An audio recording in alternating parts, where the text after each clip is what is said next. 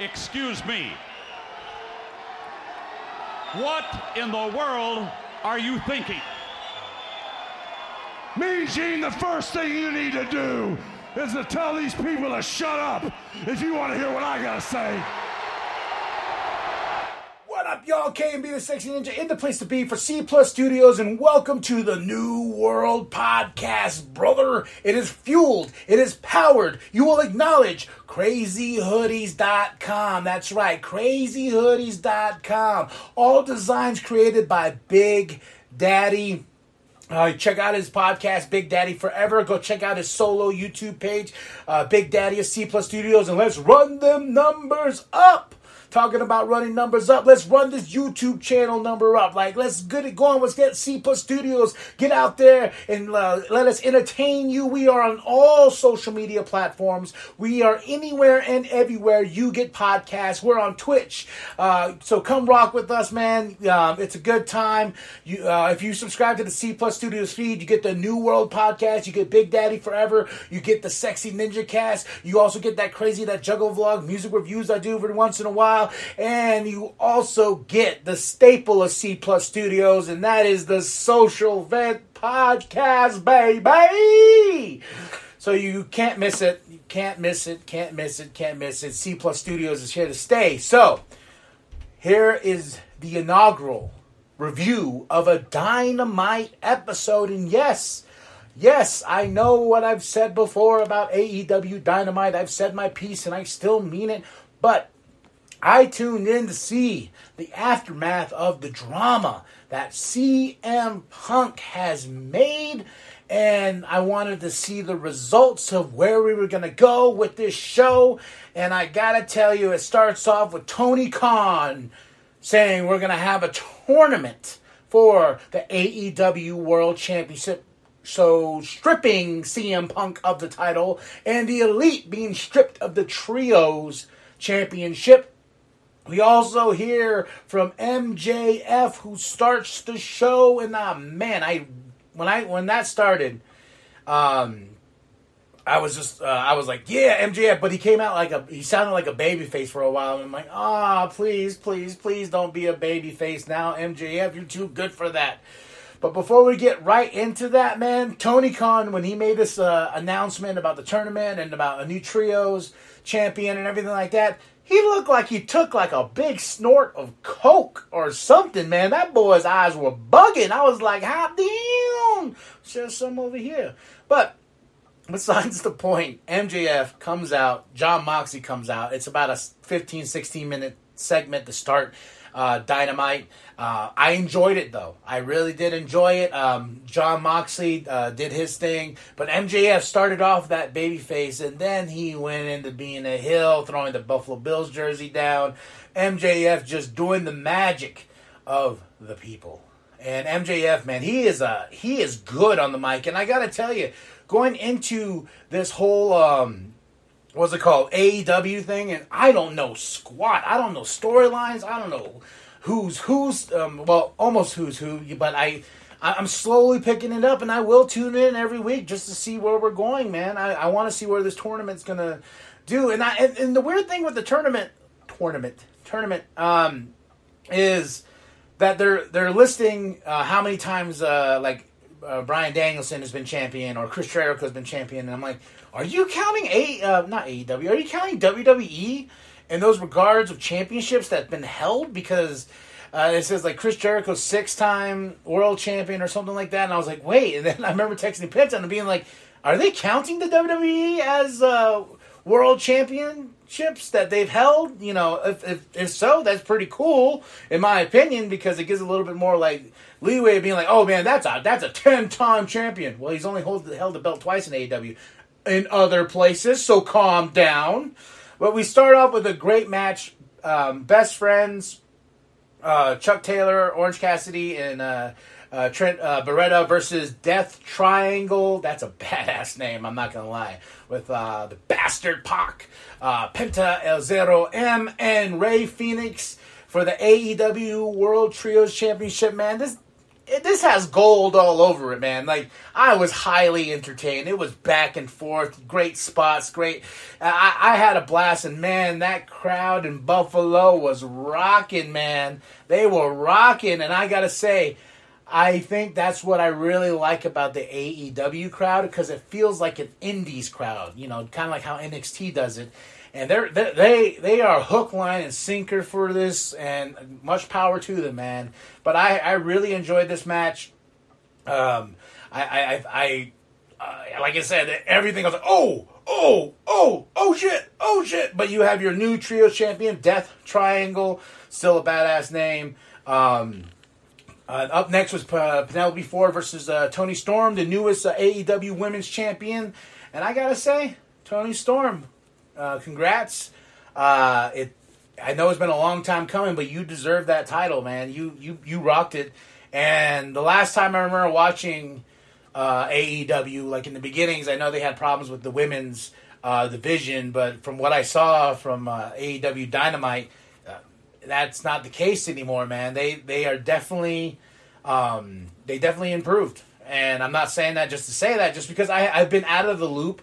I follow the big headlines for AEW, you know, like with the CM Punks or things like here and there, or things I hear on the Dirt Sheets or the Busted Open Radio podcast or this and that, little headlines, but I've never sat down and watched a full Dynamite in a very, very long time, and I actually really, really, really enjoyed it. Action Bronson and Hook did a thing. There was a little package for them between 2.0 on one hand and Action Bronson. That was really cool. Hook, though, I don't know who this Hook guy is. Like, I'll be honest, but I did a little bit of digging after I watched the show, and I'm like, okay. Then the Acclaimed make their entrance, but Max Caster's rap gets cut off by Shane Strickland's entrance. And he's like, he's got a joke for us, the Acclaimed, as AEW champions, tag team champions. Man. Well, this is where I was like kind of confused about, because I've seen this around. I've seen this on the interwebs. This whole scissor me, daddy ass, you know, and you see the fingers, and I was like, what is this? Now I know where it comes from. And I saw the shirt, and I was like, scissor me daddy ass, huh? All right. Well, if that makes you pop, that makes you pop. God bless you. It was entertaining for the most part. And there was a nice little backstage segment with Chris Jericho, because he's in the tournament as well. But we got Tony Nese versus Wardlow, and I gotta say, Wardlow's a beast. I already knew he was a beast, but man, those power bombs, I do not want to take a power bomb from that man at all. Because it looks like it hurts. Called the Power Bomb Symphony, and it is a symphony for my back hurting while I'm seeing Tony Nese get driven into the mat by Wardlow, who's the AEW TNT champion. And I gotta say, Wardlow's promo afterwards, he's like, to all the doubters, to all the haters, everyone says Wardlow. Almost going to Macho Man. Wardlow here, yeah. To all doubters and haters in the back, I'm here. But the highlight of the show for me personally was the first part of this tournament for the Dynamite wildcard match, you know, for the AEW Championship. Hangman Page versus the American Dragon, Bryan Danielson. It was a fun match. I was on the edge of my seat for most of it. Just like, oh. And I was going for Bryan Danielson because I love Bryan Danielson. When he brought back the American Dragon gimmick, man, I was like, fuck yeah. Sign me up. Sign me up. But Bryan Danielson got the win. He's going to go face Chris Jericho.